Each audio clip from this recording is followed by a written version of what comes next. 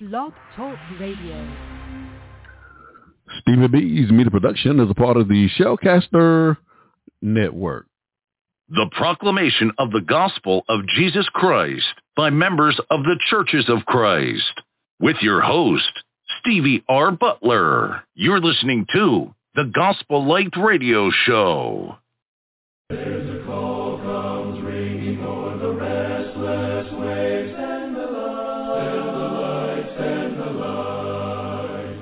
There are souls to rescue, there are souls to save, send the light, send the light, send the light. We will spread the everlasting light with the wind, leading with heart and hand, giving God glory evermore. We will follow His command.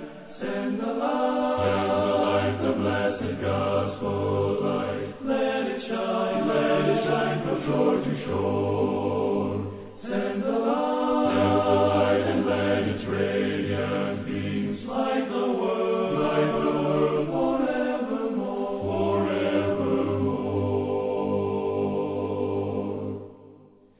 You're listening to the Gospel Light Radio Show.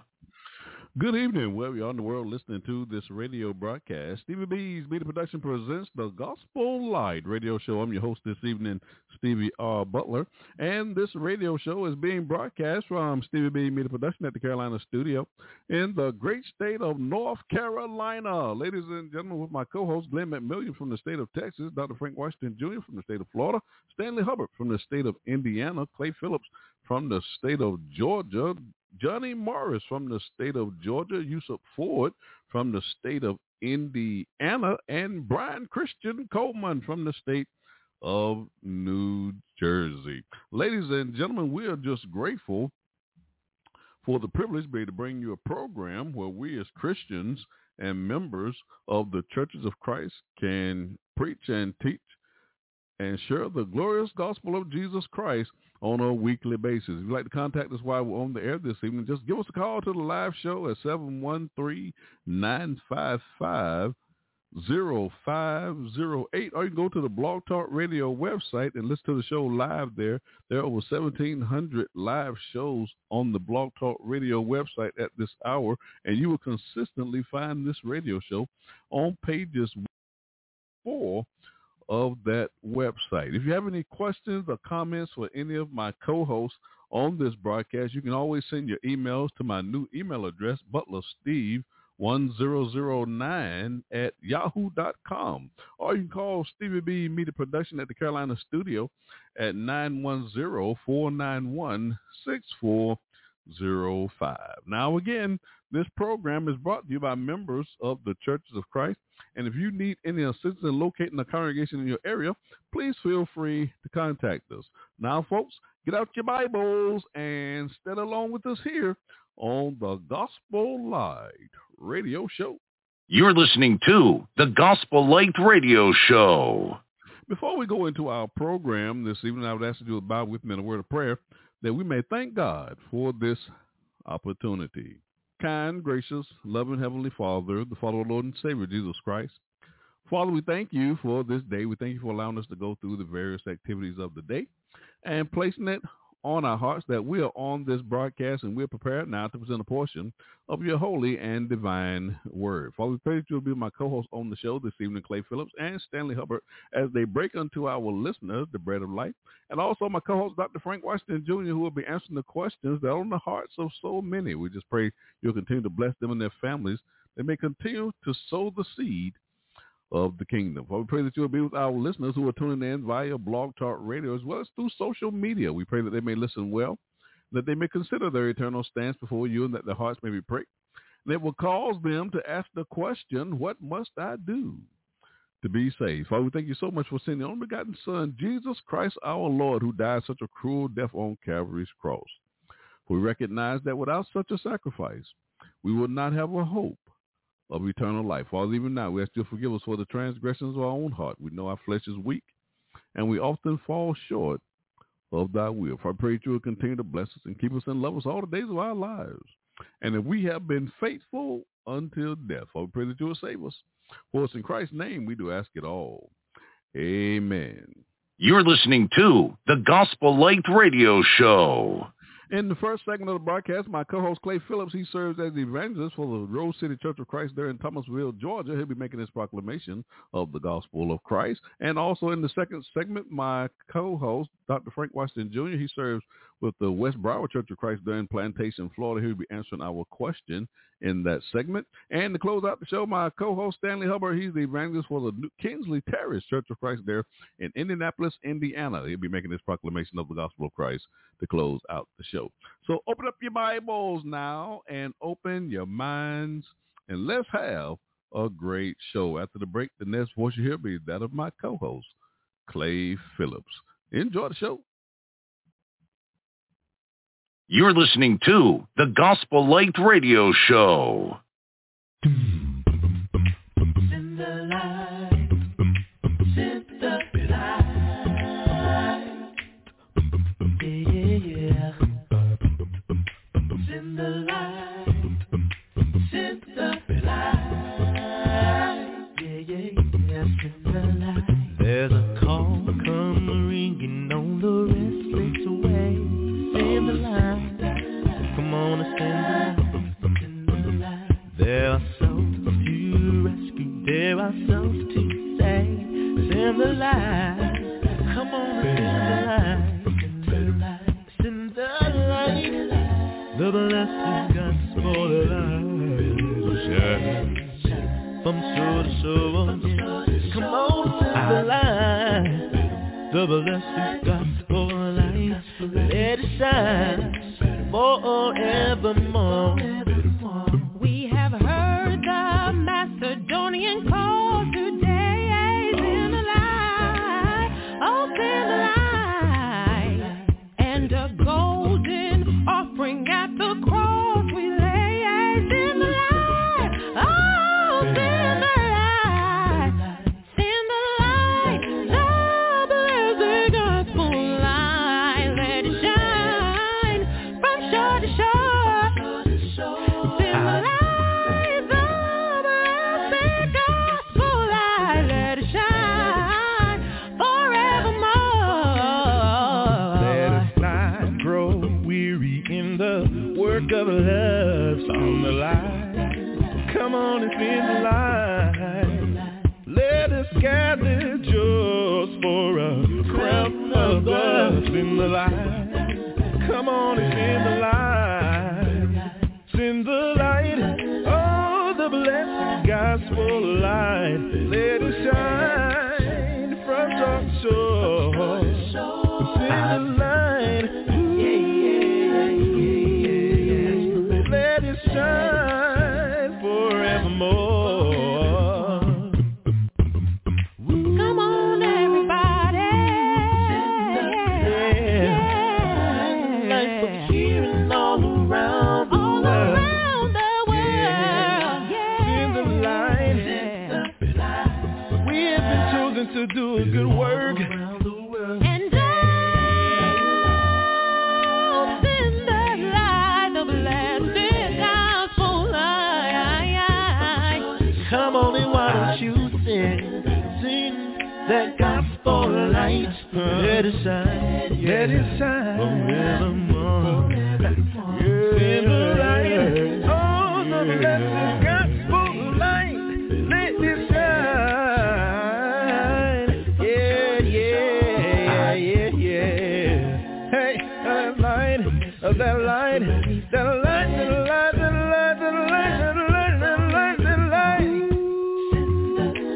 Why don't you let it see?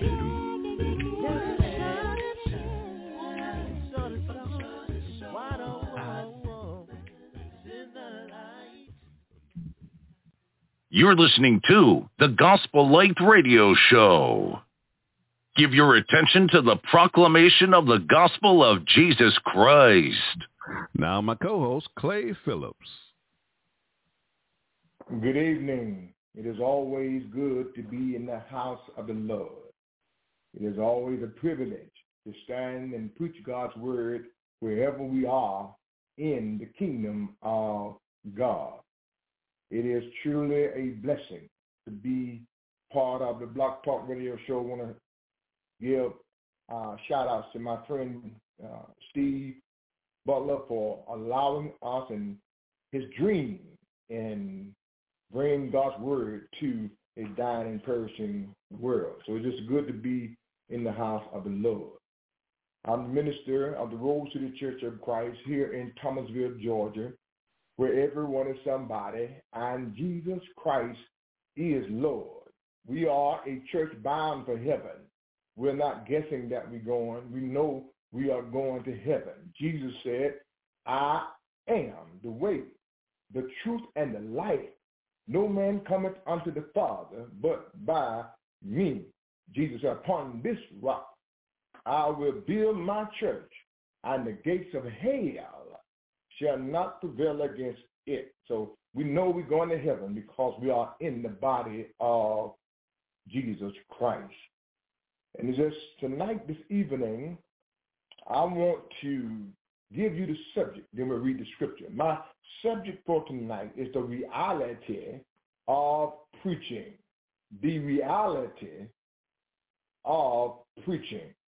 I knew at a young age that I was going to be a preacher. Between age 10 and 12 years old, I knew that I was going to be a preacher.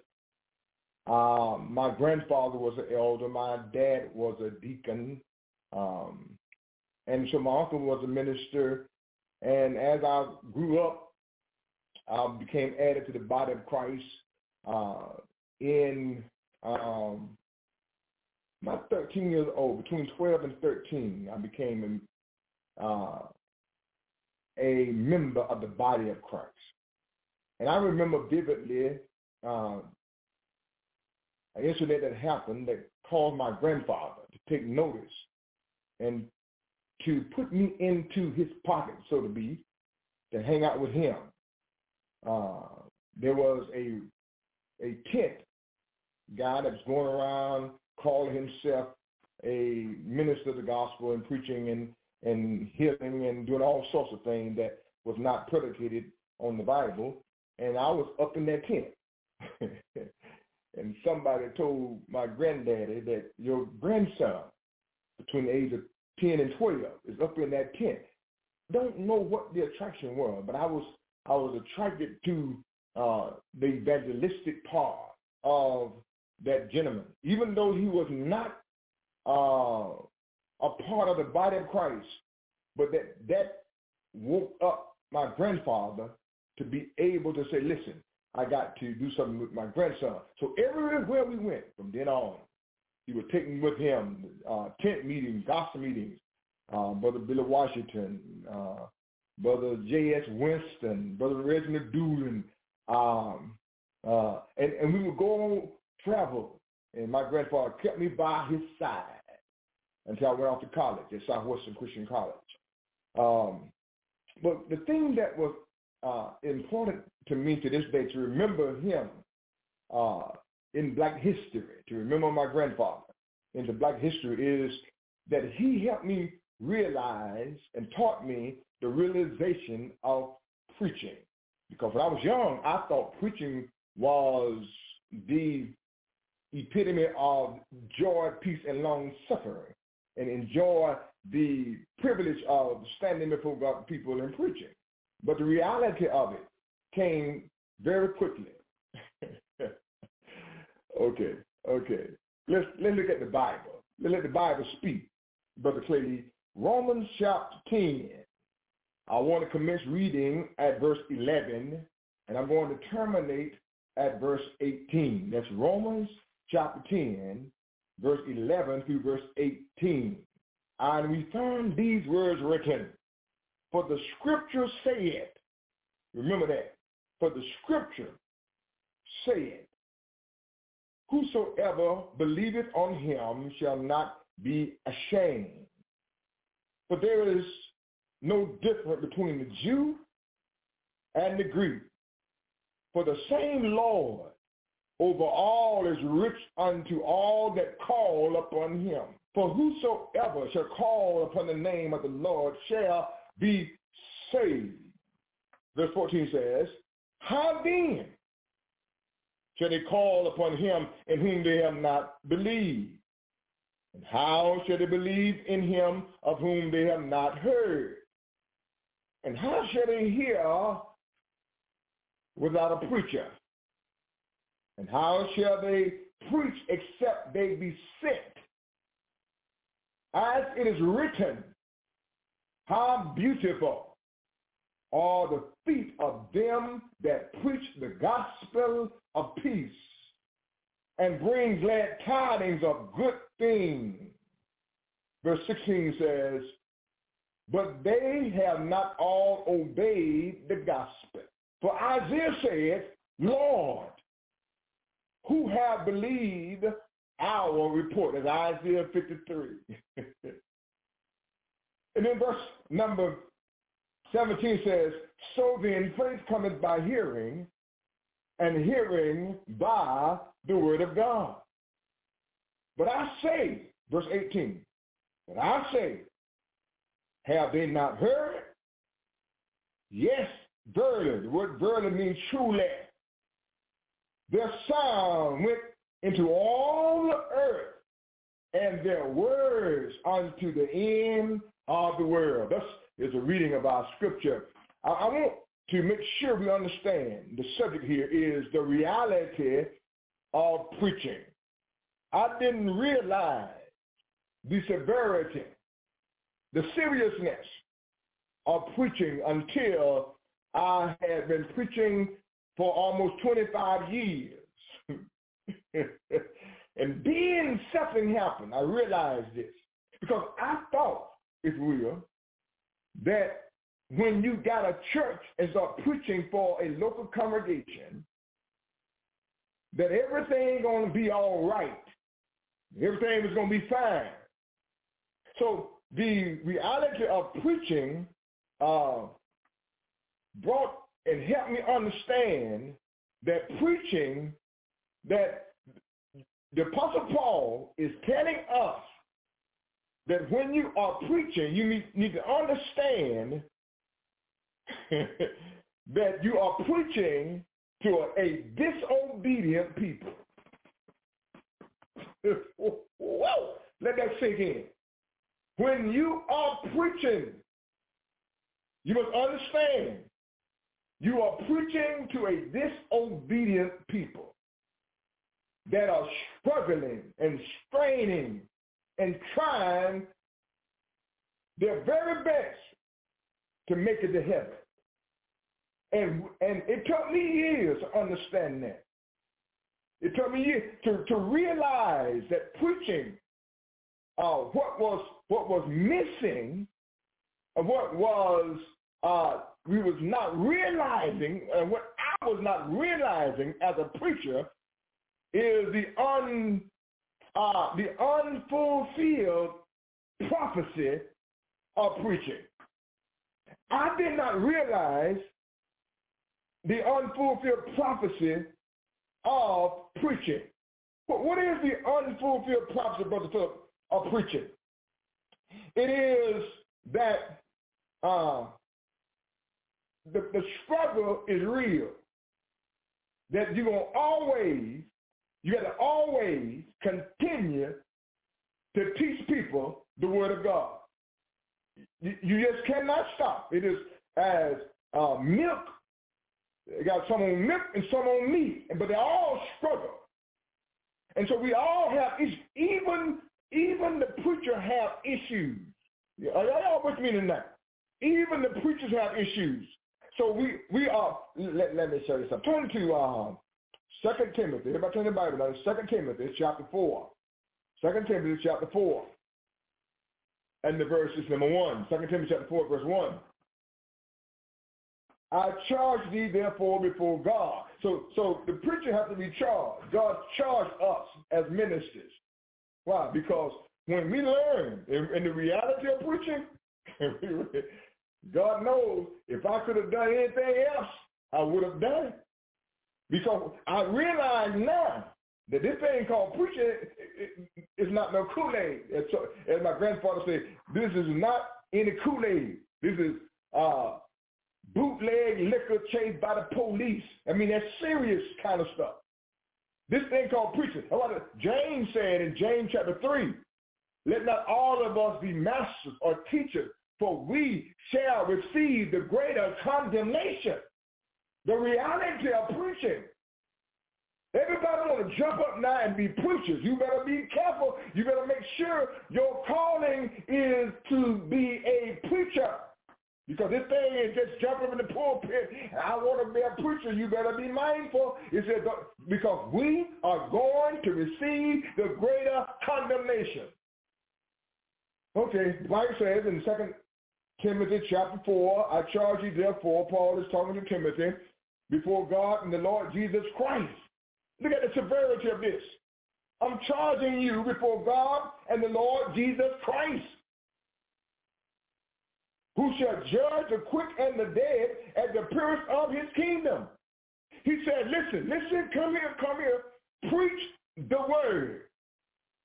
Be instant in season, out of season. That means when they like it and don't like it. You're going to have more time they don't like it. Jesus had healed, and they walked off away from him.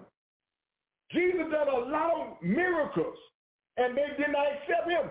You remember one case that Jesus fed 5,000, 2 fish, 5 loaves of bread. And the Bible says that next day, they left, and he asked his disciples, will you leave me also? The reality of preaching here, it says, Paul said to Timothy, he said, be in season, out of season, reprove, rebuke, exhort with all long suffering and doctrine. In other words, you got to learn this thing is for real. This thing is going to cause you to suffer. It's going to have you have a sleepless night. It's going to cause you to be struggling. My God. There have been many times I want to say, I'm not doing this anymore. I can't do it, Lord. But there's something on the inside of us that make me realize that somebody got to tell the world the unfulfilled prophecy is that we got to still preach the word of God. Christ has not come back for his church yet. Look at what it says in verse number 3 of 2 Timothy chapter 4. For the time will come when they will not endure sound doctrine, reality of preaching, but after their own lusts shall they heap to themselves teachers having itching ears. And they shall turn away their ears from the truth and shall be turned unto fables. This is what is happening to the church today. This is what is going on today, is that churches, the body of Christ, the church of Christ is losing their mind. We are the new Pharisees, Sadducees, scribes. Come here. We are. We have lost the compassion for people to be saved. We're more concerned about winning a debate, winning an argument. And I'm not saying we should prove all things. The Bible says prove all things, hold fast to that which is good. But it also says avoid foolish and unlearned questions. Okay. Now let's go back to Romans then. Let's go back to Romans. Everybody turn the Bible now back to Romans chapter 10. Let's go back to Romans chapter 10, if you will. Let me say this. Is that Paul, in the text of Romans, quoting the prophet Joel. This is what he's doing here. See, all things that were written aforetime was written for our learning, that we through patience and comfort of the scripture might have hope. So Paul is quoting Joel. So you back up and read in the Old Testament, Joel chapter 2, and you'll see that this is what Paul based his theology on here. This is the reality of it. He's quoting Joel. He's letting the church know the victory of Christ is already won. In other words, he's telling the church, he said, understand this. The victory had already been won. He says in verse number 10, this verse 11, rather, he said in chapter 10, Romans chapter 10, verse 11, he said, for the scripture saith, come here. For the scripture saith, whosoever believe on him shall not be ashamed. Why? Because the victory is won. All we got to do is continue to fulfill the prophecy. Continue to preach the word of God. Stay with the Bible. He said, for the scripture said. So now here the Apostle Paul is saying, listen, say what the scripture says. Verse 12 says, for there is, notice, let me give you some homiletics, then we'll look at some targets and bullets, okay?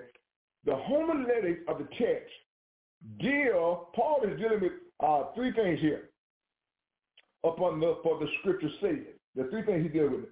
Number one, he deals with the gospel contrast. The gospel contrast. Number two, write this down, in verse number 12, he deals with much yet remain to be done. There's a lot of work to be done. This is not a vacation. This is not somewhere we can relax. This is not the time to relax. We're in a battle. We're in a war. And then in 12, in verse 13, he's going to deal with the prophet vision must be fulfilled. So there are three things.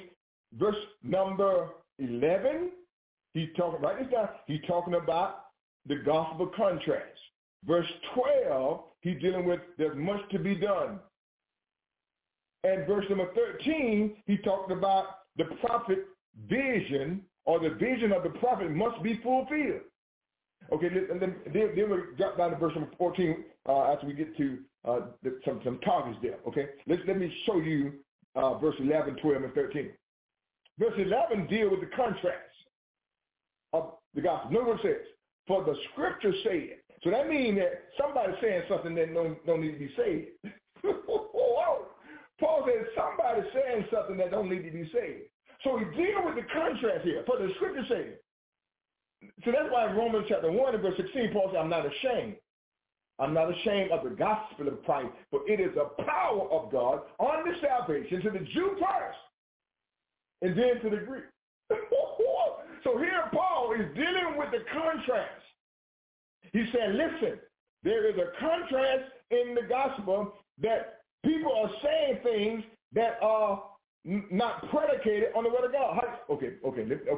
Let me share it to you in. Y'all want to hear this. So you back up to verse 1 of Romans chapter 10. It's in the Bible. Romans chapter 10. You back up to verse number 1.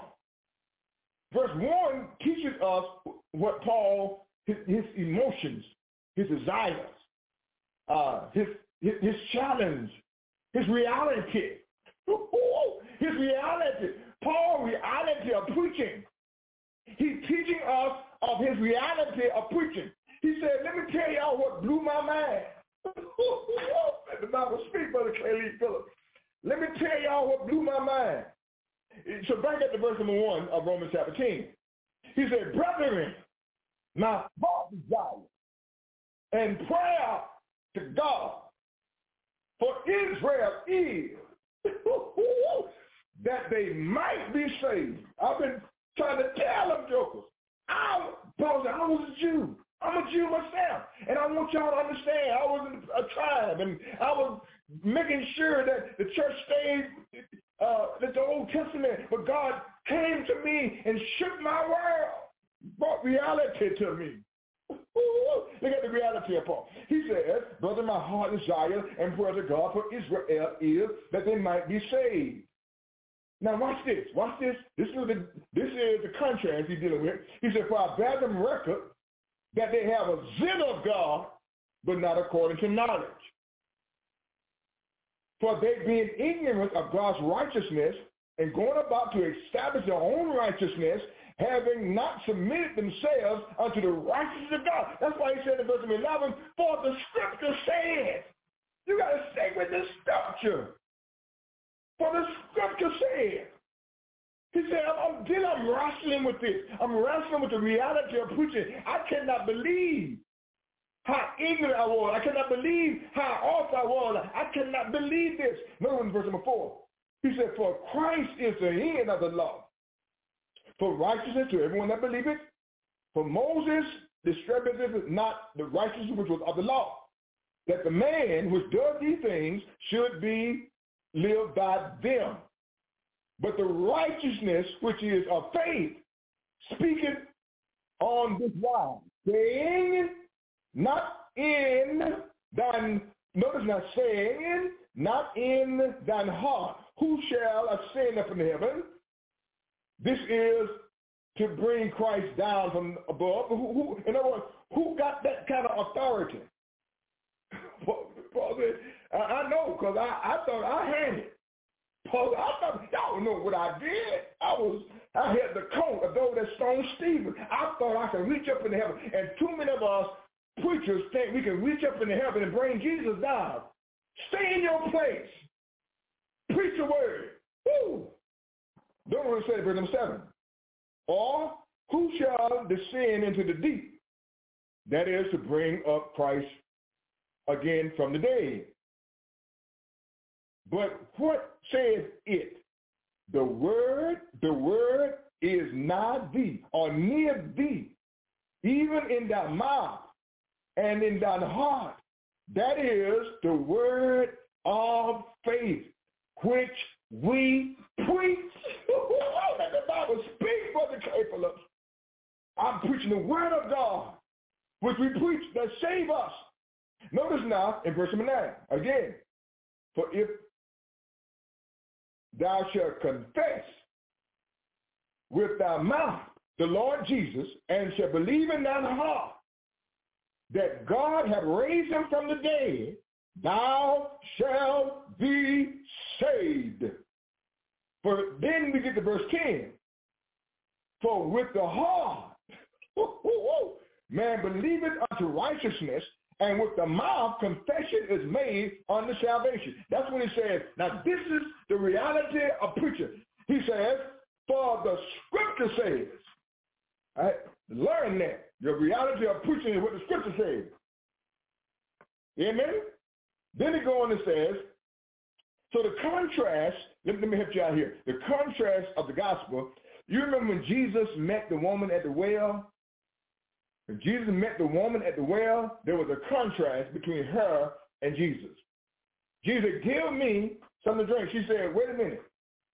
What is this going on? You've been a Jew asking me for something to drink? Oh, yes, sir. There's a lot of work got to be done here. We got to understand that the contrast here, Jesus said, listen, he says, I want you to understand something, that you give me the drink, because I can give you something, I can give you everlasting water, that you'll never have to thirst anymore. And the everlasting water is the word of God. The everlasting water is the word of God. That's why I don't deviate from the word of God, the Bible. And she said, now, we have heard, look at her. I'm going to paraphrase. You can read it for yourself, John chapter 4. She said, we heard that Messiah is coming. Jesus said to her, you're looking at him. The reality of preaching. Jesus preaching to this woman, Samaritan woman. The reality of preaching is to reveal Jesus in the scripture. The Bible speaks for the capable. It is to reveal Jesus in the scriptures. And the woman said, we worship in the mountain, and y'all worship in Jerusalem, and Jesus, hold your horse. The contrast. Slow down. Listen, the day gonna come, whether neither in the mountain nor in Jerusalem, shall you worship the Father. But drop down to verse 24 to save some time. John 4:24. He said, let me tell you something. God is a spirit. In other words, Don't you follow these men that are leaving the word of God. God is a spirit, and they that worship him must worship him in spirit as well as in truth. God is. You think this woman said, give me what you got. Good God Almighty. So here we find the contrast in Romans chapter 10, verse 11, talking about the contrast. How you know? Because it says, for the scripture says. Anytime you say for the scripture says, somebody says something that the scripture didn't say. Then number 12 is deal with there's much to be done. Now this going hit some of us to the heart. There's much to be done. Verse 12 deal with there's much to be done. Because when Jesus told the disciples in Matthew 28, go into all the world and preach the gospel to every creature. He that believeth and is baptized shall be saved. Go into all the world. In other words, all the world needs to hear the word of God. It is not for some group of people. Now notice now what it says in verse number 12. For there is no difference. So here, Paul addresses racism. Come here. Paul addresses racism. Oh, you know, you meddling now. I got to tell the truth. The reality of preaching is that, number one, we ought to get rid of racism. When preachers preach the Bible, it's not about race. It's about God's word. Notice what it says here. In verse number 12, for there is no difference. Now here he deals with racism. There is no difference between the Jew and the Greek. We have been dealt with the contrast. Jesus dealt with the contrast. There's no difference between the Jew and the Greek, for the same Lord over all is rich unto all that calleth upon him. Whatever you Jew, Gentile. That's why the book of Acts is so important, because the Bible teaches us when the day of Pentecost was fully come, they was all one accord in one place, and suddenly came a sound from heaven as a rushing mighty wind, and it filled all the house where they were sitting, and they were coming up closer to them like as a fire, and it landed upon them. They were running at Jerusalem, all nations. The gospel is the derivative of God saying, listen, get rid of racism. Racism is not going to help us. Okay. Let me say another scripture then. Everybody turn your Bibles now. I got to show y'all some scriptures. Y'all are looking at me funny here. Turn your Bibles now to Galatians chapter 3. Turn to Galatians chapter 3. There's much to be done. Hello? And I'm telling you, the body of Christ, the church of Christ, now listen to me. The church of Christ is one of the most segregated church in America. Huh? Brother Phil, you better be careful what you say. I got to stand on the word of God. I got to tell the truth. Say the church of Christ, folk call themselves the body of Christ, are the most segregated church in America. Woo! We got a lot of work to be done. We're behind. The reality of preaching is we must tell people there is no difference between the Jew and the Greek or the Gentile barbaric. There is no difference, for God loves all of us.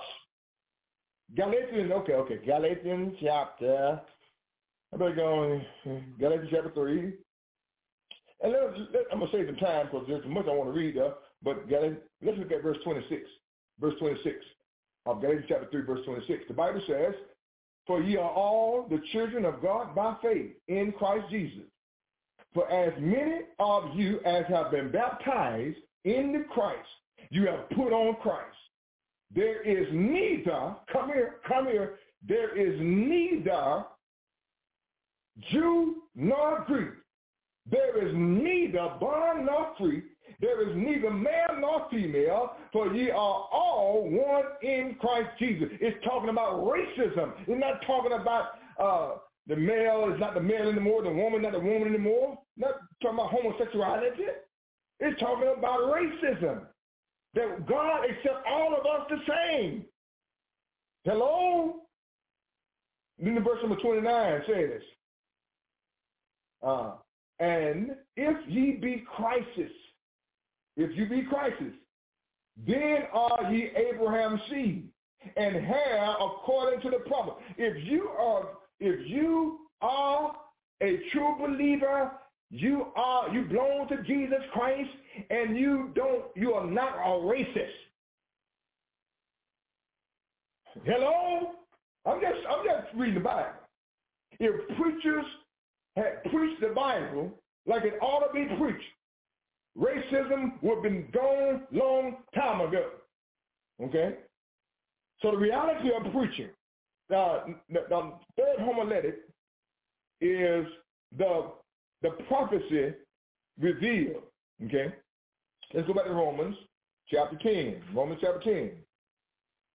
And the verse is number 13. Romans 10, number 13. Now, if you understand this and you studied it exegetically, you'll find out that Romans chapter 10, verse 13, go all the way back to Joel, if you will, and Joel chapter 2, verse 30. Joel chapter 2, verse 32. Okay? Romans chapter 10 says, notice now, in verse number 13.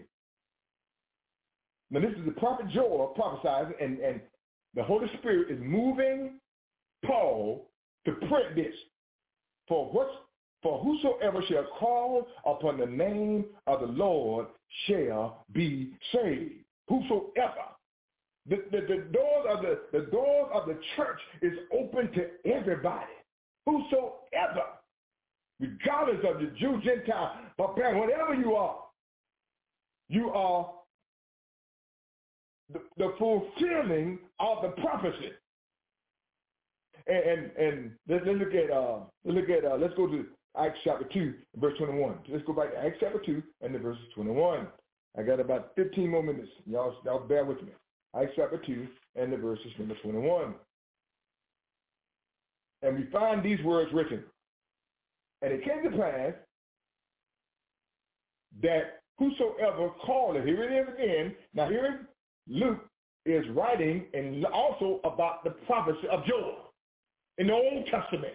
For it is come to pass that whosoever calleth upon the name of the Lord shall be saved. Now, that's in the book. Then it goes and says, ye men of Israel. Y'all got some issues, don't you? Hear these words. You need to hear the word of God. See, what changes us is when you hear the word of God, believe it, confess, repent, and be baptized, that will make you understand and put you in the body of Christ. Hello? Notice what it says now. Ye men of Israel, hear these words. Jesus of Nazareth, a man approved of God amongst you. But he did miracles, he did wonders, he did signs which God did by him in the midst of you, as ye yourselves also know. You are without excuse. You really want to be preaching. The reality of preaching is that we understand that we're preaching to a disobedient people. That discouraged me. And there have been times I said, well, I'm going to give it up, but I couldn't. Because when you call, you can't give it up. You can't quit. It's like fire shut up in my bones. I got to tell somebody. When Moses looked over the promised land and he had struck the rock and God said, speak to it. Now, if you studied the historicity of that, one time God told him to strike the rock and water came. Didn't do it. This time God told him to speak to the rock and Moses struck the rock, and that's for that reason he couldn't go into the promised land. Not that he's not going to heaven. He couldn't go to the promised land. How you going to help? Because the Bible teaches us in Matthew chapter 17 that he was with Elijah and Jesus. Okay, so we know he's going to help. We must understand. Catch this now. We must understand the reality of preaching. It says, God was in the midst of you, as ye yourselves also know. Notice in verse number 23. Him being delivered by the determination or determinate counsel. The word determinate means exact and precise. God is exact and precise. He says, determinate counsel, and foreknowledge of God. Ye have taken and by wicked hand have crucified and slain. It's that same Jesus you slain. So as a preacher, you must understand. You must understand the reality of it. People will slay you. You will die for the cause. You look over to the promised land. And I know this is Black History Month. And Dr. King looked over and said, I've seen the promised land. I may not get there with you, but we as a people will get to the promised land. He was talking about the freedom of America, and we're still struggling in this day trying to get free. Notice in verse number 24, God, whom God have raised up. Listen.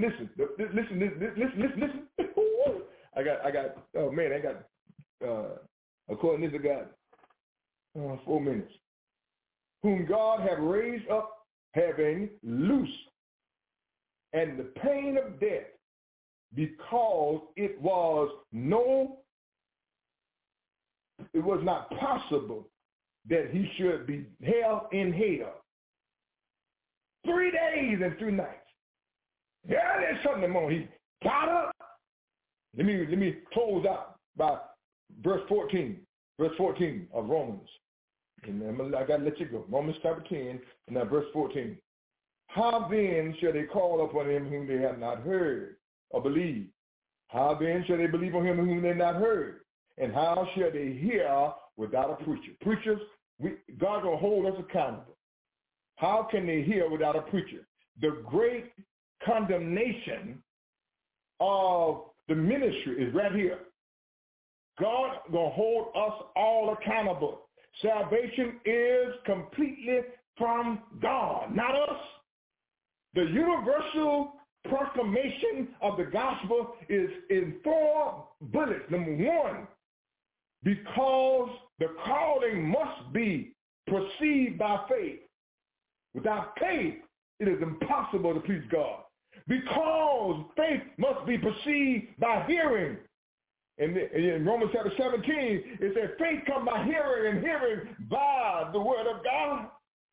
Number 3, because hearing requires that you've heard. It holds you accountable. When you hear the word of God, it validates contents that you are held accountable, for it had been better that you not know than to know and disobey. Not saying you're going to heaven because you don't know. You still got to know. But it's been better. You not known that God, hear the gospel of Jesus Christ, this word of God I'm teaching you, it's been better you didn't hear me tonight. But God says. Then the last thing is because preaching requires being sent. There's a beautiful thing about preaching. Number 1, the messenger must have dignity and have benevolence. Number 2, the message must be beautiful. It must have a developing process. And number 3, the recipient of the message must understand that the word of God, this is what the word of God will do. Listen, I got to stop. The word of God will do 3 things. Number 1, it will take you from despair unto hope. The word of God. This is what I want to preach. I better slow down. The word of God will take you from danger to safety. The word of God will take you from sorrow to joy. I'm the speaker, Brother Clay Phillips. Remember this. Keep it real.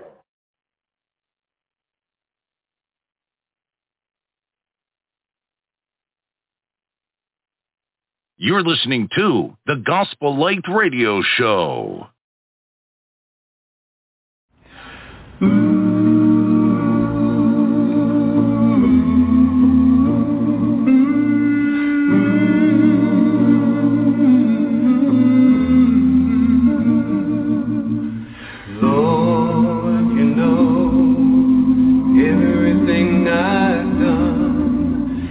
every thought I've had. You know everyone, and Lord, you know every time I fall, still you come to my rescue when I call. And Lord, you hear every idle word, every thoughtless deed, how it seems absurd that, Lord, you give not what I am due, but mercy. You come to my rescue. You come to my rescue. You come to my rescue.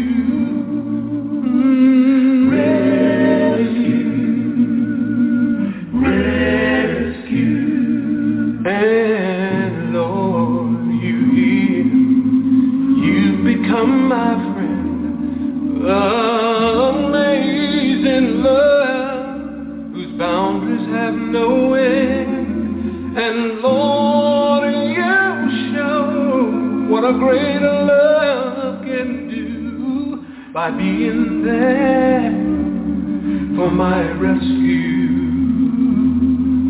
And Lord, I give all I can give, all of my heart, long as I shall live.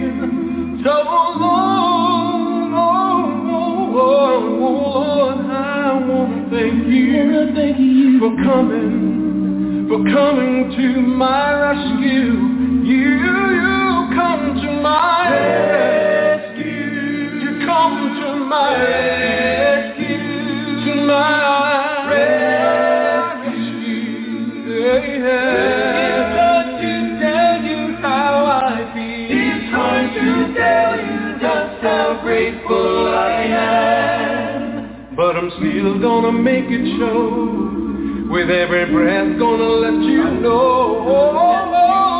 I am accepting, though I can't comprehend how I could be worth the cost when I was found despised. And Lord, I give all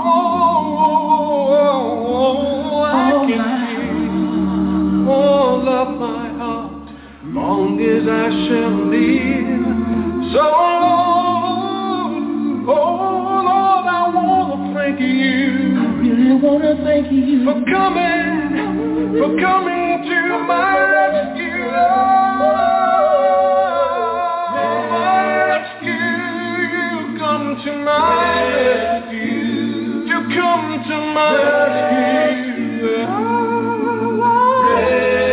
rescue. You come to my rescue, Lord. I could always depend on you. You come to my rescue. Keep on coming to my rescue. You come to my rescue. Rescue. You come to my rescue.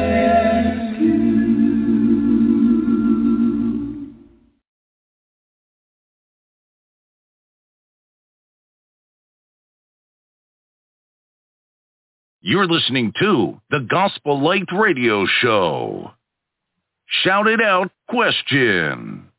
We have a question from my social media platform, Shout It Out, that we want to pose to my co-host, Dr. Frank Washington Jr. He serves with the West Broward Church of Christ there in Plantation, Florida. And we also want to encourage our listeners to go to that group there on Facebook and get involved in those biblical discussions. Now, here's the question that we're posing to my co-host, and this question is from an anonymous querist, and it actually is 4 questions that he's going to answer in this segment. And these are the questions. What is the Restoration Movement? Who are the founders, and what was their goals? And what churches were created? All right, Dr. Frank Washington, is all yours.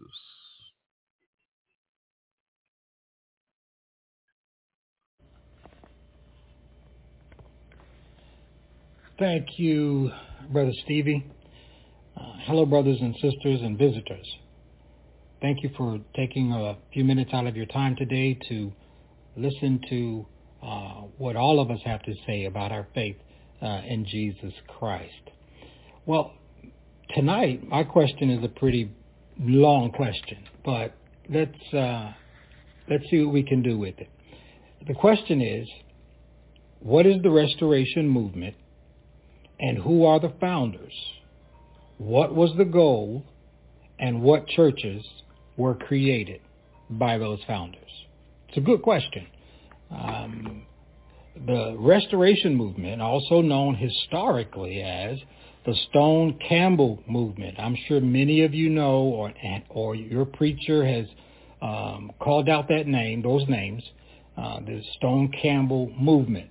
That movement is a Christian, or was a Christian reform movement that arose in the United States of America. Listen to me.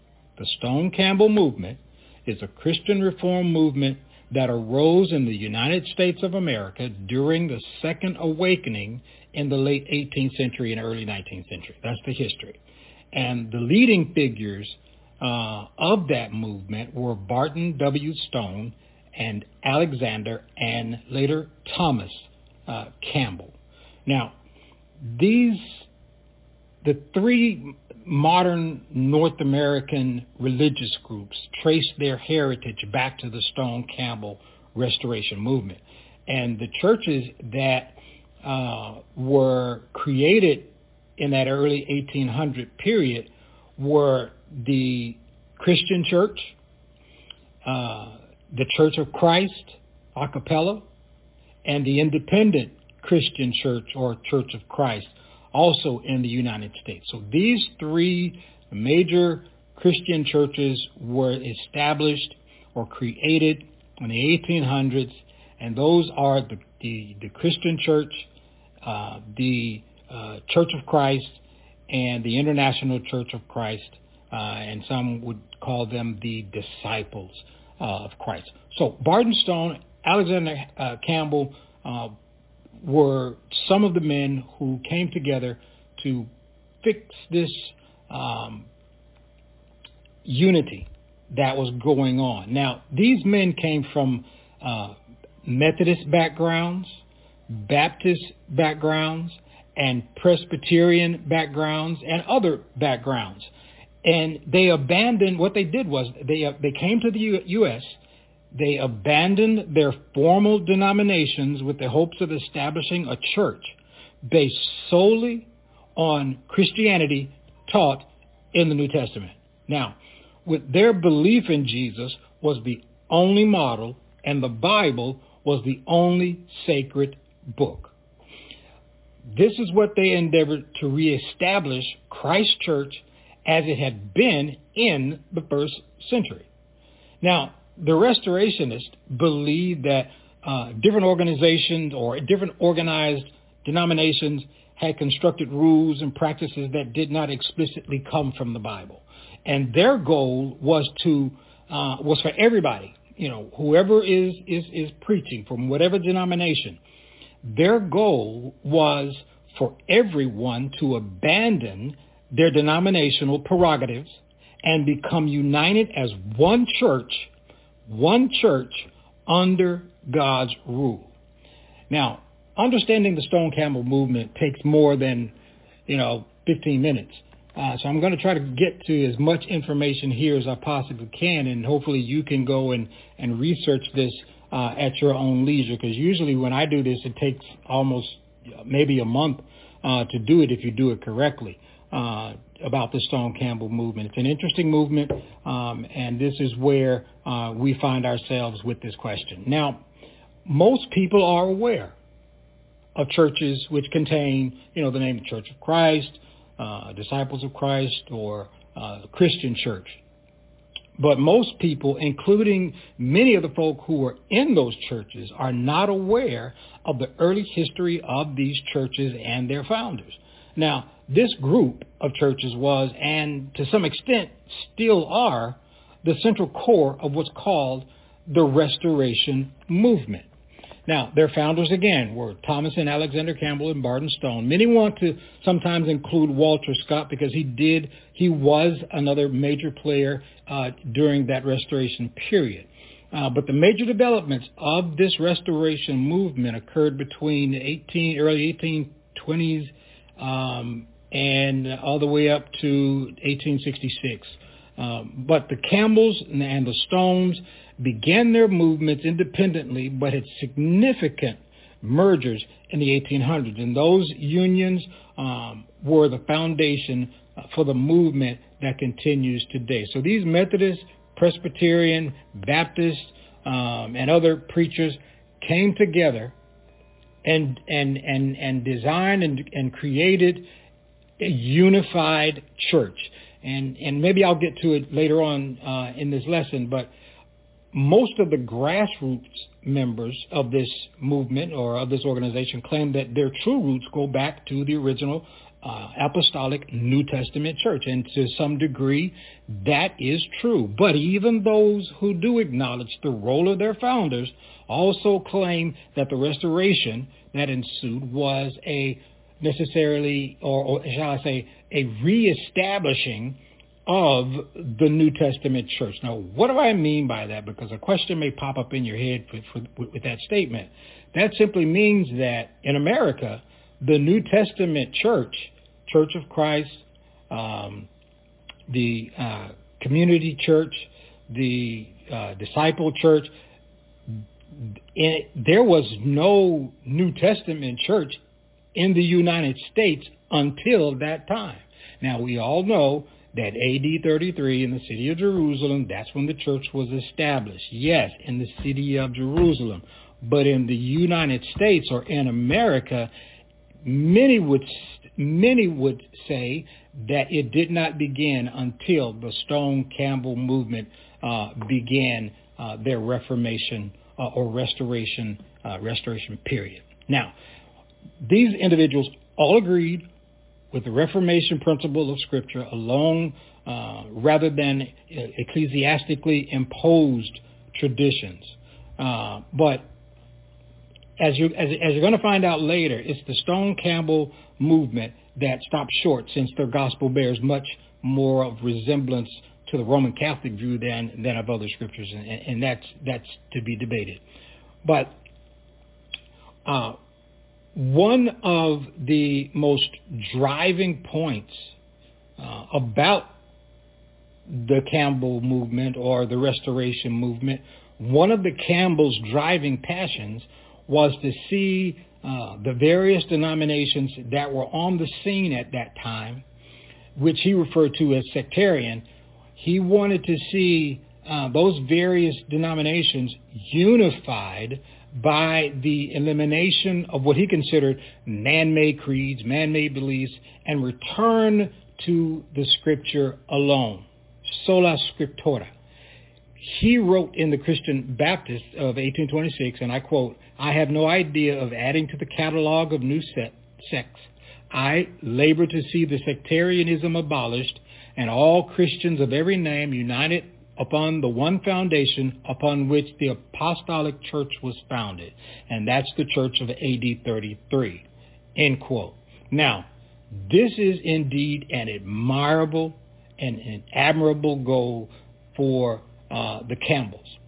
The Campbells frequently focused on Jesus' meditatory prayer as his followers are supposed to be one in unity, so that the world would believe that Jesus was sent according to John 17:20.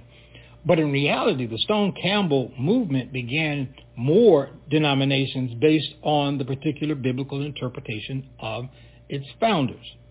Now, a common name for the members of these churches used to be called Campbellites. Now, criticism from evangelicals regarding most of these churches is certainly justified, because they have perpetuated a different gospel and numerous other heresies. But among their errors is their belief that all other churches, even evangelicals, are false or apostolic churches. But of course, that Stone-Campbell movement is not entirely monolithic, because the pattern of theological identity is tied to an individual preacher's New Testament interpretation and not a time-tested, agreed-upon, formal creed, there have been a whole lot of splinters, a lot of splinter groups or offshoots from this. Now, ironically, the Campbellite quote-unquote creed, which says, and you know this, to speak where the Bible speaks and be silent where the Bible is silent. That phrase came from the Campbellite followers. Now, it led to more factions, however, over non-essential doctrines or practices, which came to be seen by various individuals as groups, as essentials. But some of these doctrinal essentials, which separated even the Campbellite churches or the Campbellites, included questions over whether or not musical instruments were allowed in worship, whether or not more than one cup could be used in communion, the participation of women in worship, the use of these are a lot of things. The use of Sunday school, church support of or affiliation with religious institutions like colleges or mission work.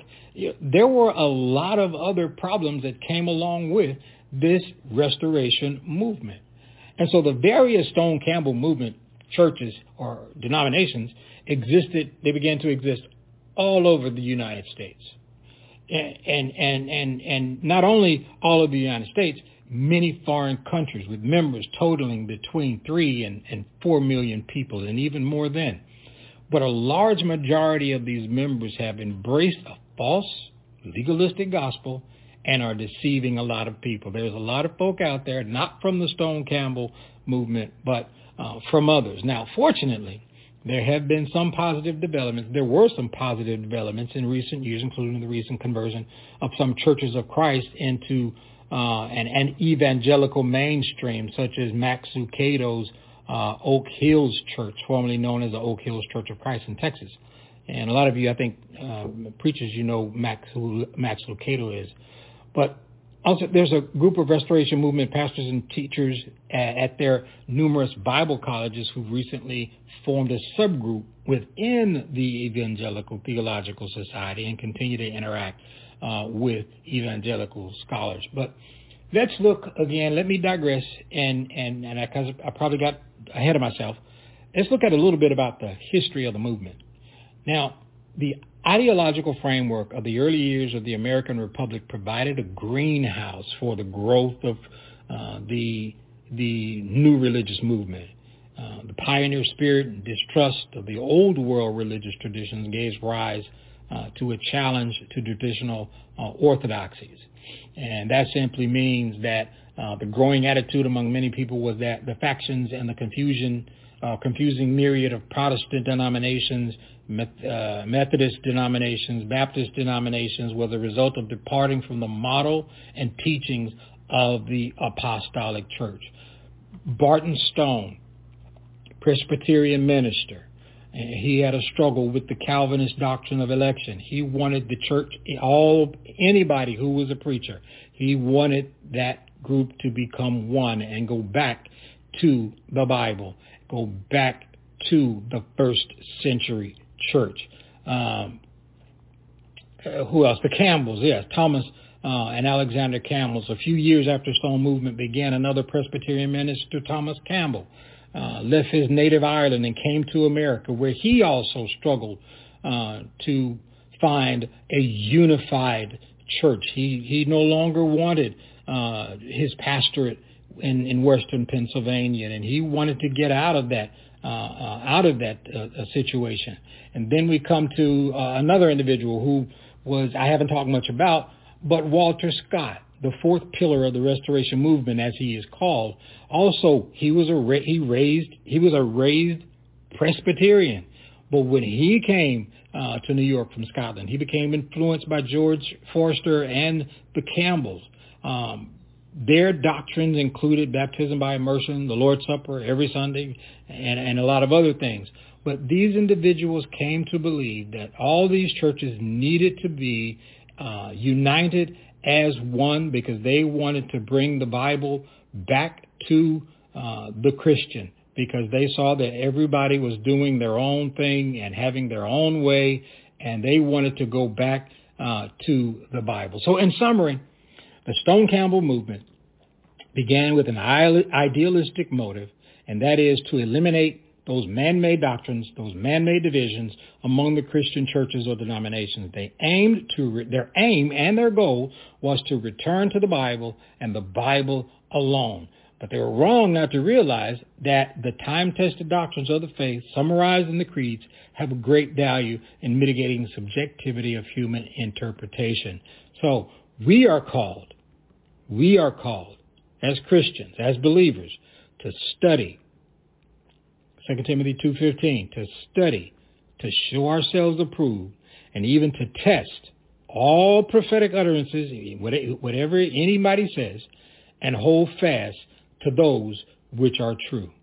But we're also called into a corporate and historical body, and we are wise to be well acquainted with the time-tested movement of the Scott Campbell tradition. But we are thankful that, and that ends my lesson, that question for tonight.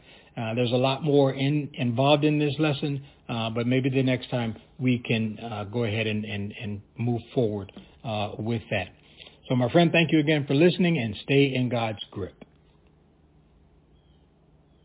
Shout it out question. You're listening to the Gospel Light Radio Show. Beautiful Lamb of God, guiltless and pure as snow, gentle and merciful, beautiful Lamb of God, sent from the Father's love, sent from the full above, sent to redeem us with His love. Beautiful Lamb of God, guiltless and pure as snow, gentle and merciful, beautiful Lamb of God. Behold the Lamb of God, suffering great pain for us, and by His wounds we all are healed. Beautiful Lamb of God, guiltless and pure as snow, gentle and merciful, beautiful Lamb of God. Like sheep we've gone astray, each turn to his own way, but Jesus will take our sins away. Beautiful Lamb of God, guiltless and pure as snow, gentle and merciful, beautiful Lamb of God, beautiful Lamb of God, guiltless and pure as snow, gentle and merciful,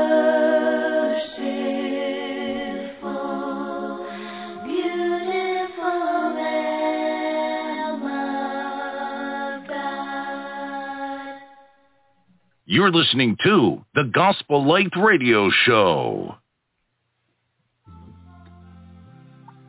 This is a program reminder. Stevie B Media Production presents. We're airing live shows here on Blog Talk Radio. The telephone number to the live show is 713-955-0508, and the website is www.blogtalkradio.com/Gospel Light Radio Show. On Tuesday evening, I'm hosting a live show every second, third, and fourth Tuesday of the month called the What a Woman Lord Radio Show. And on the second Tuesday of the month, this show will air from 6 to 8 p.m. Eastern Standard Time, 5 to 7 p.m. Central Standard Time. And on that show, we have a guest speaker from the Brotherhood of the Church of Christ who'll be making that proclamation of the gospel of Jesus Christ. And also during that program, we have the Community Corner segment. That segment is designed for small business owners and entrepreneurs who have products and services for our communities. I also have two co-hosts on that show, Lou Gilbert. He serves as the evangelist for the Overbrook Park Church of Christ there in Philadelphia, Pennsylvania. And Isa Mullins, he serves Church of Christ there in Cary, North Carolina. And the third Tuesday of the month, that show will air at 7 p.m. Eastern Standard Time, 6 p.m. Central Standard Time. And this show will be hosted by my co-host, Dr. Etherica Lane. She's a board-certified obstetrician and gynecologist, and she serves with the Gray Road Church of Christ there in Cincinnati, Ohio. And she'll be hosting her show, Conversations with Dr. Lane. And then on the fourth Tuesday of the month, that show will air at 7 p.m. Eastern Standard Time, 6 p.m. Central Standard Time. And my co-host, Kelly Fletcher, she serves the Livingstone Church of Christ there in Indianapolis, Indiana, and she'll be hosting her show, The Kelly Fletcher Show. Then on Thursday evening from 6 to 8 p.m. Eastern Standard Time, 5 to 7 p.m. Central Standard Time, I'll be hosting a live show, the Gospel Light Radio Show. And there are 8 co-hosts on that show: Clay Phillips, Yusuf Ford, Dr. Frank Washington Jr., Steve Cordell, Stanley Hubbard, Johnny Morris, Glenn McMillian, and Brian Christian Coleman will be presenting lessons from the Word of God. And each week I have 2 of my co-hosts on the air with me. I'm also taking a question from my social media platform on Facebook called Shout It Out. I'll be posing to one of my co-hosts on that live show. And then on Friday night from 9 to 11 p.m. Eastern Standard Time, 8 to 10 p.m. Central Standard Time, I'll be hosting a live show, Stevie B Acapella Gospel Music Blast. And this radio show is the 2022 recipient for the NACAMA, National Academy of Christian Acapella Music Artists Award, Outstanding Achievement in Record or Radio. On this show, I'm playing some of the world's greatest acapella gospel music artists, the sweet sounds of voices, and we're also interviewing artists, producers, writers, and we're also debuting new music and featuring old music on that broadcast as well. And every third Friday of the month, we're doing my Top 20 Countdown show, and we also have on-demand episodes. If you can't catch these live shows, wherever you're getting your favorite podcast from, just go to the various musical platforms: Spotify, Pandora, iHeartRadio, Amazon Music, Apple iTunes, YouTube, just to name a few.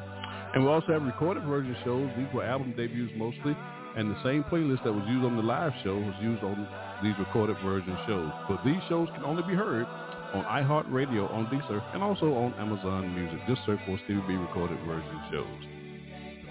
I want to thank all of our sponsors for sponsoring these radio shows. If you'd like to become a sponsor, just contact my sponsorship manager, Michelle Marco, from Fort Lauderdale, Florida. Her telephone number is 954-687-4705. The 3 E's of Stevie B Media Production. It is the objective of this broadcast. We want to educate, we want to edify, we want to encourage you in the study of God's Word. And that will conclude our program announcements. You're listening to the Gospel Light Radio Show. Stay tuned. You're listening to the Gospel Light Radio Show.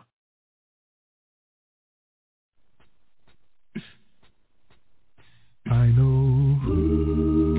Blessing and comfort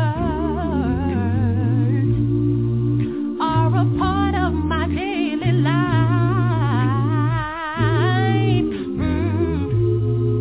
Because my hand is in yours. Walking this Christian life, I'm so glad I know you.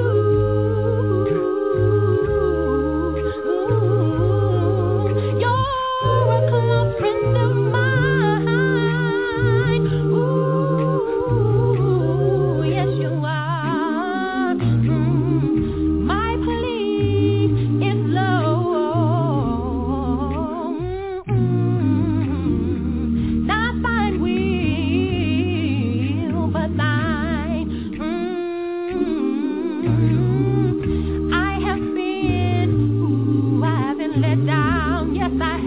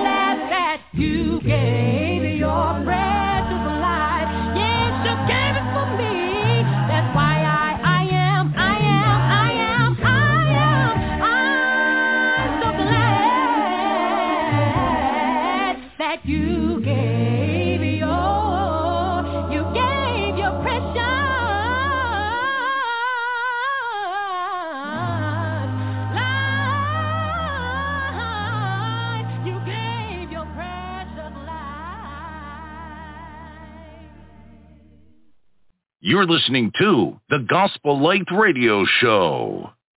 Give your attention to the proclamation of the gospel of Jesus Christ. Now my co-host, Stanley Hubbard. Well, bless you today. This is Brother Hubbard of the Kingsley Terrace Church of Christ, a church where God is glorified, the saints are sanctified, and our lives are changed.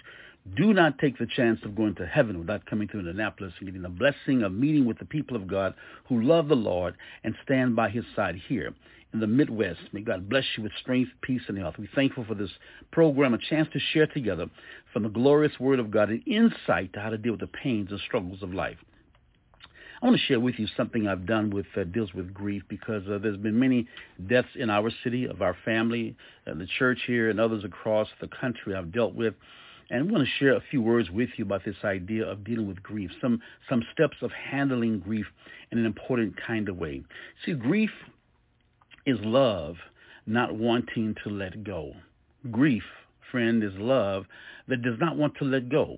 I want to talk with you about how to take some steps to move past the pain of grief and redefine yourself and the direction of your life. Let me begin by saying there's some statements people make that you really should not make when someone has had a loss. We say things you should not say. Don't say what folks have said, like, what happened? When a person has gone through a major loss, especially one that's a shocking, traumatic loss, they really are having a hard time repeating all the time the statements. When something initially happens, they tend to need some time to gain their composure and redirect their mind. So try not to keep asking the question over and over again, what happened, what happened, what happened? Another thing you should never say, it's probably for the best. No one who's had a loss wants to hear it's for the best. They are hurting right now, and they don't need you to give some false sense of security by expressing the idea that, well, it's going to be all right, and just pass it over.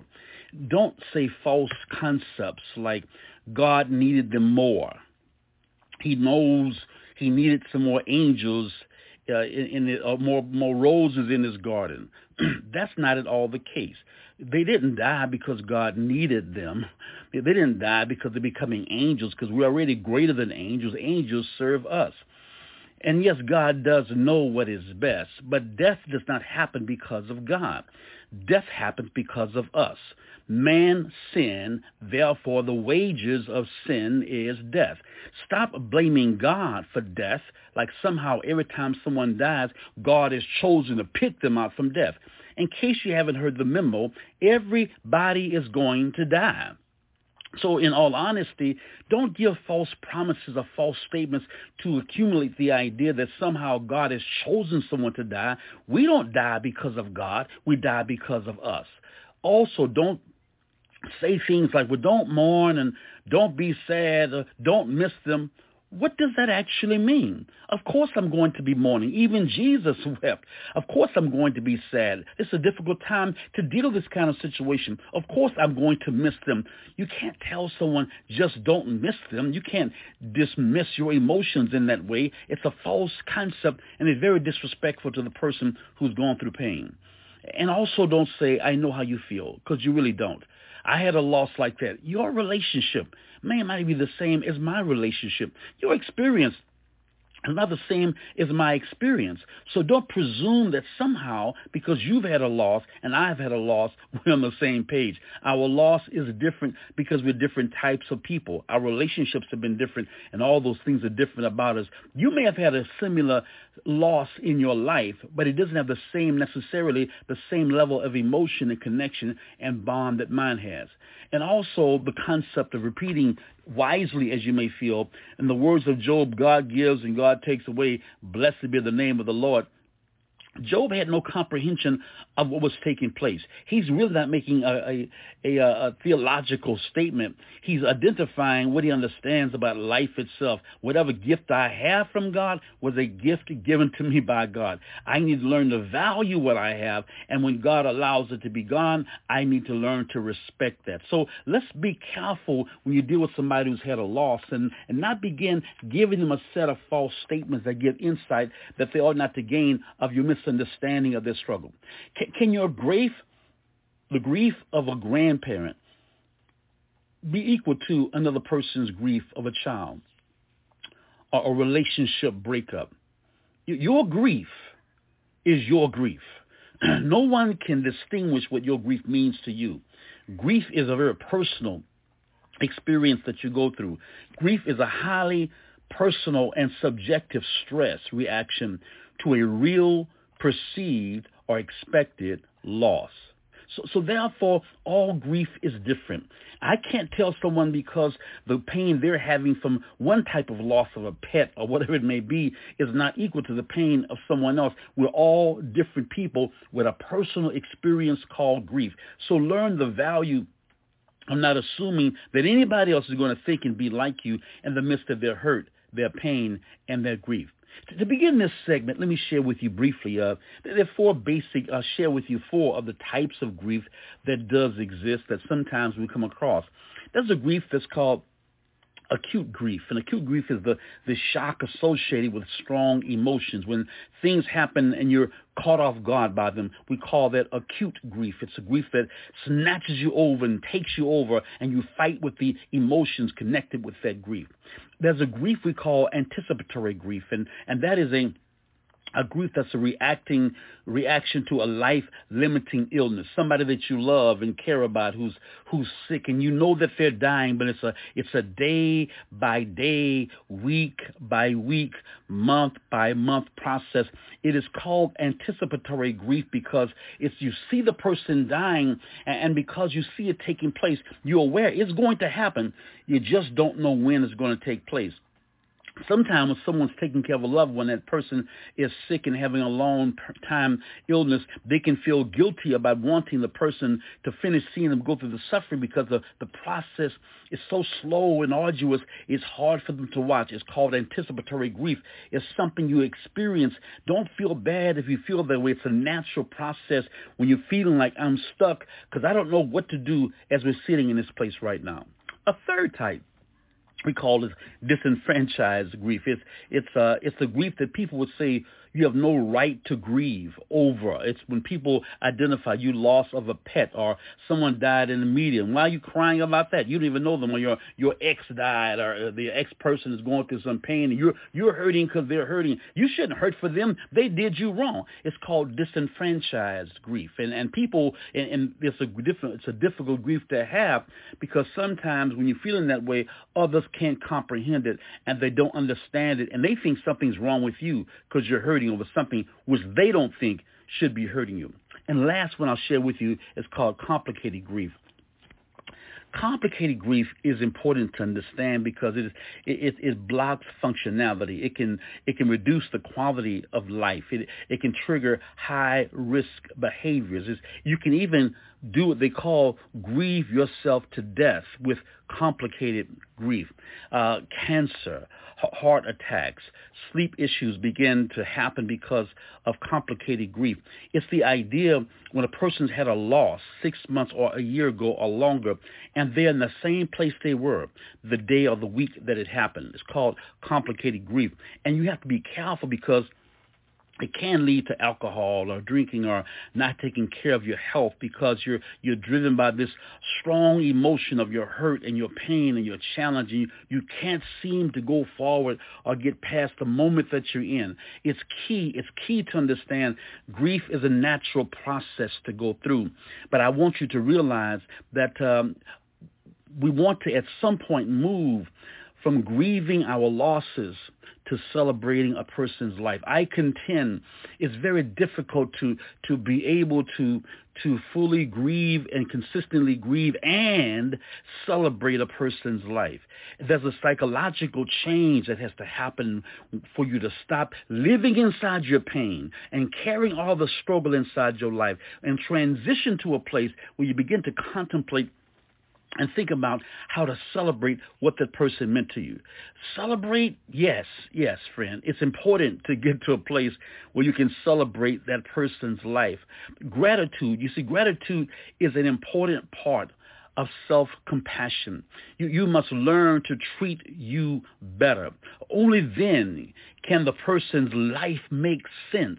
And you must be able to see at some point, I must see this as having had some benefit or some value to me if I'm ever going to gain a power and the ability to drive forward past what I've gone through. Why is it so hard to regain happiness after a loss? I know it seems like something you can't. How am I supposed to regain my heart or regain my life or recover from a loss like this? Do you understand? I lost my child. I lost my parent. I lost my sibling. I lost my significant other, my mate, my life person. How am I supposed to get over that? Why is this so difficult to deal with? I'm sure you've heard of Murphy's Law, right? There's a concept that says your brain has what we call a negative bias.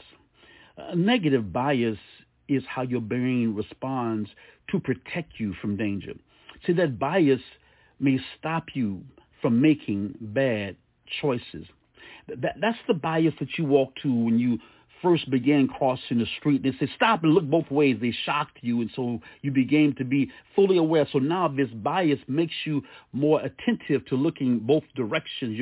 You've fallen on the ice before, so it's a bias that makes you walk more carefully when things outside are not, when the ground's icy outside. This bias makes you think about what you're dealing with inside of the context of your life. Hurts and pains of your past are things that you are reminded of, but those hurts and pains redirect your thoughts and your hearts and your mind in a way where you can go forward and press forward. You need to value the understanding of a negative bias. That bias can also make you worse. The very bias that protects you from making bad decisions and knowing what side of town not to walk on, or knowing to look behind you when you're walking around places. The bias that protects you because you're aware of the danger can also be your worst enemy. See, that bias can also make you worse by making you more aware of your problems that actually exist. This can make you ignore or overlook what's going well in your life. I'm doing a series right now on Wednesday nights here at the church dealing with anger, but I began by expressing to them what we call a distorted way of thinking. There's some distorted ways that we often think, and your distorted thinking process will make you think in a way where you see things as always being bad, or one thing goes wrong, everything is going to be wrong. Or there are ways that you can begin to think about life and respond to life that will make you shut down before you should shut down. So be aware, the negative bias is given to you to protect you. It protects you from making the same mistakes over and over again. But it can also make you overlook and ignore when things are going well and downplay even your own sense of recovery. So you must fight the fleshly tendency for negative trauma. Learn the value and the power of expecting change. Now, I want you to get your heart, your spirit around this, because this is really key. God, in his ultimate wisdom and brilliance, has placed you in a world of motion. Friend, I want you to know, the only thing that is constant in life, I'll say this again, the only thing in life, the only thing that is constant in life is change. Change. The only thing you can rest assuredly about living in this world is you will experience consistent patterns of change. God has put you in a world of motion. So you have physiological change, right? Your body's always... You're always changing out your air. You don't keep the same air. You're constantly in the process of changing out your air. Your physiological change is not just air. Blood is always moving in your body. It's always being recycled and changing. Matter of fact, if your blood ever stops moving, stops recycling, your time is up. So the point is that God has put you in a world of change. Physiological change is constant. Relationally, change is constant. People that you knew 30, 40 years ago or 20 years ago, you may not see anymore.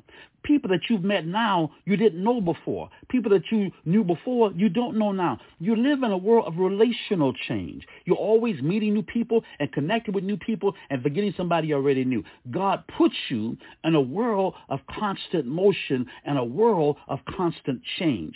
But beyond that, you don't just have physiological change of blood and air and relational change of meeting new people in different places. You have housing changes. Very few of us have ever lived in the same house we were born in. You have residential moves. You lived on this part of town or that part of town. You lived in that house or that apartment. You've lived in this city-state or that city-state or this country and that country. You're in a world of constant motion, and in that world of constant motion, you're also moving in constant motion. There are constant processes of housing changes. But that's not all. God has placed you in a world of cosmos change. The planet that you're sitting on doesn't sit still. You're so busy spinning, and you've been busy spinning for so long, you don't even know that you're spinning. The world is constantly turning and changing, right? So the earth is moving, right? And the sun is beaming in the same way with a consistent pattern of liquid that's moving inside of it. Right? And the stars are always moving. God has put you in a place where constant change is a part of the world you're living in. The earth itself has oceans that's always moving. The birds are moving. The trees are going up and coming down. There's spring, winter, summer, fall. Nothing in your world stays as a constant thing in the world you live in. Your education has changed from grade school possibly to grad school, but you didn't stay in kindergarten all your life. You're not, I would presume, not in kindergarten anymore, but I would presume the idea that you know more now than you did a year ago or 5 years ago or 10 years ago or 20 years ago or 40 years ago. You are constantly getting a better level of education about the world that you're living in through your experiences or your reading or your seeking of knowledge. You're having physical change. You began in the form of a baby who couldn't do for yourself. And now you've grown to elementary school age child, to middle school, to high school, to your 20s, your 30s, your 40s. Physically, you changed. You're in a process of constant movement and constant change. Even for some of us, your employment has changed, where you have worked and the kind of work you have done. All these things, God has placed you in a world of constant motion, physiological change, blood and air, relational change, dealing with people, housing change, cosmos change, the earth moving, everything growing, the seasons changing, all these dynamics, stars in motion, moons moving around, education change, physical change, employment change. The only constant thing in life is change. What's wrong with that? There's a problem. What's the problem? The problem is a problem with change. See, the problem with change is if things don't change, I stay in control. The problem with change is you and I have no control. 3 core things about people that I suggest you remember. The first one is everybody wants a savior, but nobody wants a master. I want the Lord to save me, but I don't want him to tell me what to do. Second reality about people is that we're creatures of habit. We are creatures of habit. You get up around the same time. You leave to go to work around the same time. You park in the general same area. When you go to the store, you park in the same way. You got your cycle of restaurants that you go to, the times that you go to bed, the time that you get up, the programs that you tend to watch all the time. We are creatures of habit. And because we're creatures of habit, we don't like change. We don't like change. Because change offsets my pattern, my schedule. I've discovered for folk who've had a loss in their life, when they have someone who dies, who they've been talking to every week, their life is even more disjointed than someone else because it changes their pattern. The problem, friend, is you and I want to be in control. And the problem with change is control. You want to be in control. And you can't control unseen changes of others. You can't control whether someone lives or dies. You can't control if your finances will stay right. You can't control the economy. You can't control the prices. You can't control yourself. You can't control other people. You can't control your kids. You can't control your health. You can't control your job. You can't control the weather, your kids, or even yourself. We don't have control. God has placed us in a place and put us in a world where we have no control because we're in a world of constant change. Why? Why would God place you and place I in a world of constant change?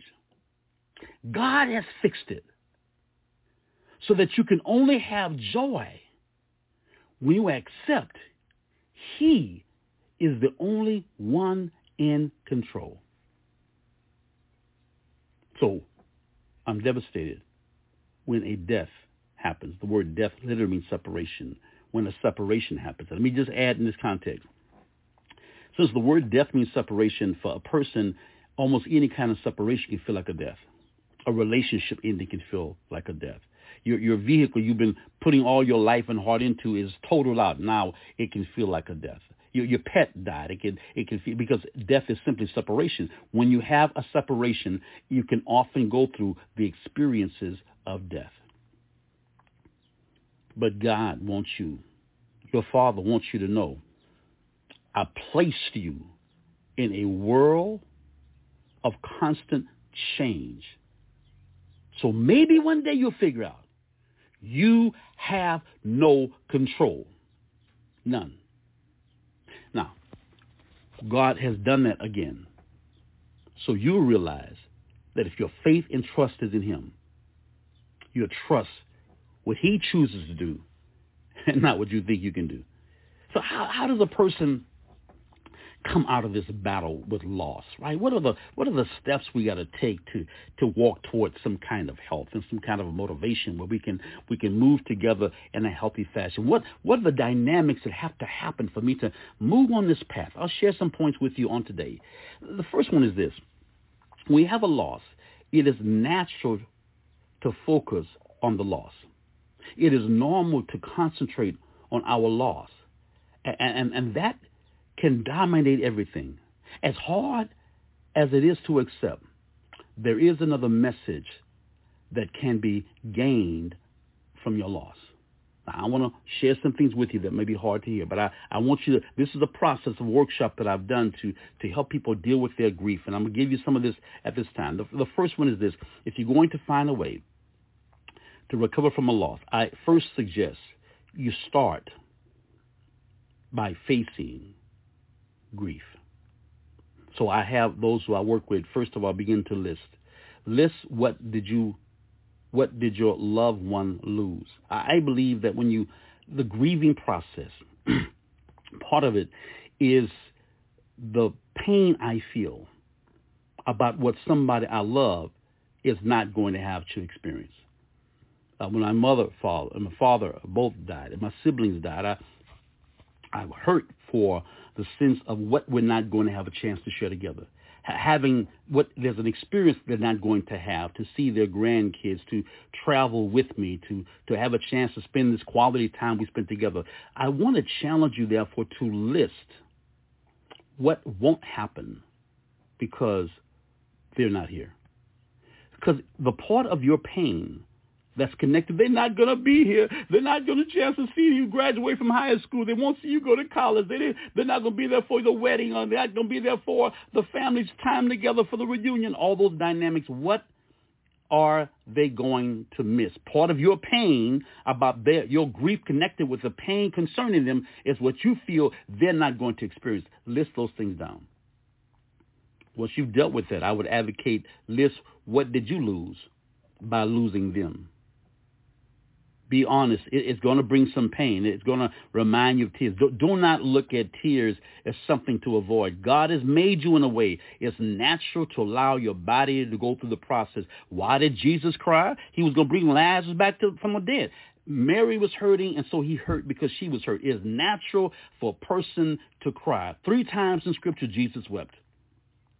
I want you to realize there's something natural about this that happens. List, what did I lose by losing them? What am I never going to have? The truth, John 8 says, can make you free. You have to be willing to look at your hurt and look at your pain. When we go through trauma in life, we tend to want to avoid thinking. I don't want to think about it. I don't want to cry. I don't want to deal with it. I want to duck and avoid it. You cannot avoid things in life. If you're going to be strong and mighty and powerful, if you're going to go forward, you're going to have to be able and be willing to face the reality that things have gone wrong. Look at your hurt. Look at your pain. Look at your struggle. Look at your complication. Face it head on and say, yes, I am hurting. This has been hard. This is difficult. I don't like this. I understand. But you can't get through this without facing it. So the first half, and I'll give the next half when I present to you again. The first half, I want you to focus on, number one, list what did your loved one lose. Secondly, you're going to list, what did I lose? Why is it hurting me? If you don't know why it's hurting you, you can't walk through this. Now, once we've identified why it's hurting you, I want you to see something. There's two things I advocate people do to walk through this process. I'm also a therapist, in case you're wondering, as a preacher. So I want you to understand there's some things I would add to this. But once you address those two issues in your journaling, and journaling is important and essential, but in your journaling, what did your loved one lose and what did you lose? We have to get your mind in the right place for the next steps. Psalm 96 and verse 11 says this, let the heavens rejoice. Hear this. Let the heavens rejoice. Let the earth be glad. Let the sea resound and all that is in it. Verse 12 adds, let the fields be jubilant and everything in them. Let all the trees of the forest sing for joy. I want you to know God has planted you in a world of living things. So this is called ART, and this deals with the term, stands for Attention Restoration Theory. I want to offer you two models which will cost you nothing, but should help with your mental health and your grieving. Once you face your pain, the listing we talked about, and looked at that and deal with your cry and deal with your pain and face that and gone through that to some extent, you have to get to the place where you practice a level of calmness. Once you face your pain, you need a calmness to face your future. Now, I advocate two concepts. One is called, you may have heard of mindfulness meditation. The other one is called attention restoration theory. Now, what attention restoration theory is, it suggests concentration is better after spending time in nature or smelling scents of nature. The reason that you want to go to Florida or go spend time on a beach for a vacation is because God has given you something connected you with nature. You come from this stuff. You come from dust. Your body is from the dust. It'll return back to that dust. You are not that dust. You are soul riding inside this dust. But there's a connection with it. And there's some natural healing, natural consequence that comes with being in nature. Whether you go camping, whether you sit on your back patio and look at the trees and watch the birds fly around and the squirrels chase each other, there's something natural in that that's a healing, restorative capacity you can receive. Natural environments, we call those soft fascinations, which allow effortless attention, like when the clouds are moving and leaves are rustling or water is bubbling from the stream. Philosophically, nature has always been seen as a source of peace and energy. That's why the Lord would take off and get away from people and spend time in the nature that he spoke into existence. So I want you to see. So ART, this attention restoration theory, is getting to a place, it impacts the consequences of mental fatigue, and it gives practical interventions to restore your cognitive well-being. It protects from mental fatigue and the depletion of the ability to maintain attention. It increases focused attention. It limits distractions inside your life. It will enhance decision-making and problem-solving skills. Realize that restorative environments help you rest.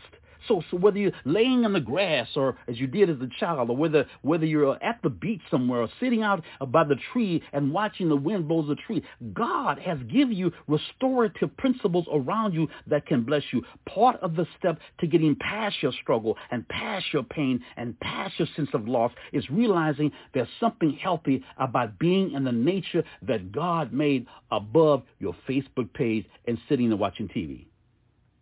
Now, in addition to attention restoration theory, I would advocate some mindfulness. Mindfulness meditation, I think, is important because meditation, the Bible talks about this idea of meditating even on the Word of God. The practice, a purpose of bringing your attention in the present moment without judgment is what mindfulness is. And I love this concept because it reminds me of our children. What frustrates you about 2, 3, and 4-year-old kids is that they are valuing the thing you forgot about. See, you don't want to lick the table and lick the floor and lick the glass because for you, that's dirty and that's nasty. But for that child, they are still distinguishing the difference between how the tongue feels and when it tastes different things. You've forgotten that. You know what it's like to taste and don't even taste your food anymore. Why is the child spinning in circles and making himself dizzy? Because you forgot what it's like to have that new experience. You've forgotten what it's like to touch glass and to touch concrete and to touch brick and to touch the carpet and to touch the sofa. You've forgotten what those things feel like, but your child is experiencing it. For them, it's all new. Mindfulness is taking your mind back. And what it does, I want you to understand the significance of this because it makes you learn the value of appreciation.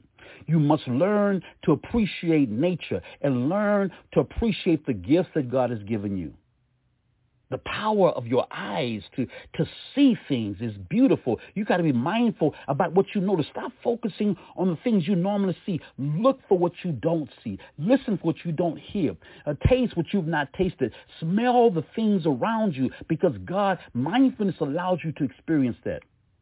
Paul said in Colossians 3, verse 2, set your minds on things that are above, not on things that are on the earth. I want you to know mindfulness is a step toward getting you in the mindset of dealing with your hurt and your pain. There's some benefits of this mindfulness, which is really learning the value of valuing the senses God has given you. To listen again, to smell again, to taste again, to touch again, to experience life again. Studies would say that I'll give 5 brief benefits of mindfulness, and I'll close with you. But one, it can decrease stress. It can trigger less avoidance and more approach coping response than relaxation or self-affirmation controls. It can help you to relax and take it easy. Mindfulness will enhance your ability to deal with illness. People who have cancer practice mindfulness, and they actually feel better. It won't move your symptoms, but it makes them more manageable. Mindfulness has been known to be a facilitation of recovery. Even with terminal illnesses, one can find increased self-kindness, a vigor, and a spirituality because they're being more mindful with the gifts God has given you to use inside this body. It will also give you decreased depressive symptoms. It can decrease being depressed, having anxiety, as well as increase your self-compassion. It helps you to regulate your emotions. And last but not least, let me share, it will improve your general health. It helps with health behaviors. It helps with heart health and increasing positive acts like avoiding alcohol and smoking and drugs and being physically healthy. Mindfulness is important, but all it really is learning how to take the basic gifts that God has given you and using them all over again in a brand new way. And you learn to appreciate. When I learned to appreciate the grass and the birds and the wind and the way the clouds move and my own senses I have access to, when I learn to value and appreciate them, when I'm saying, thank you, Lord, I can smell, I can see, I can taste, I can experience the basic things of life. Once you're able to be thankful for that, you're ready to learn how to be thankful for God pulling you through your pain. And our next time together, I will go further and share with you the next level. We talked about the 2 first pieces of getting past your grief. Next time I talk with you, I'll review these with you, but I'll come back also and give you the next 2 to give you insight. I pray for you that if you've gone through hurt and gone through pain, and there's a struggle in your life and a struggle in your heart, God has given us resources that he has made that can help you to walk through your pain. You are not alone. He stands with you. The family of God stands with you to give you strength and give you peace, even in the midst of your loss. May God hold you in the palm of his hand. May he give you the peace only he can give. And may you value that the only thing in life that is constant is change. And in the world of change, you've got no choice but to trust the one who's in control. Let's go to God together for a word of prayer. Father God, we come to you in awareness of your mercy, your peace, your loving care, your kindness, and your grace. Thank you for all that you've done. Bless those who hear this word who are hurting and struggling. May they know there's a path and an answer if we hold to your unchanging hand. Thank you for your care. Thank you for your loving mercy, your peace, and your grace. May we let you help us to become more and more like you. And now, in the name of the one who calms all waters, and in the name of the one who can calm every sea, and in the name of the one who can speak a world into existence with just a word, it's in the gracious and mighty name of Jesus that we pray. Amen. May God bless you. Be blessed. You're listening to the Gospel Light Radio Show.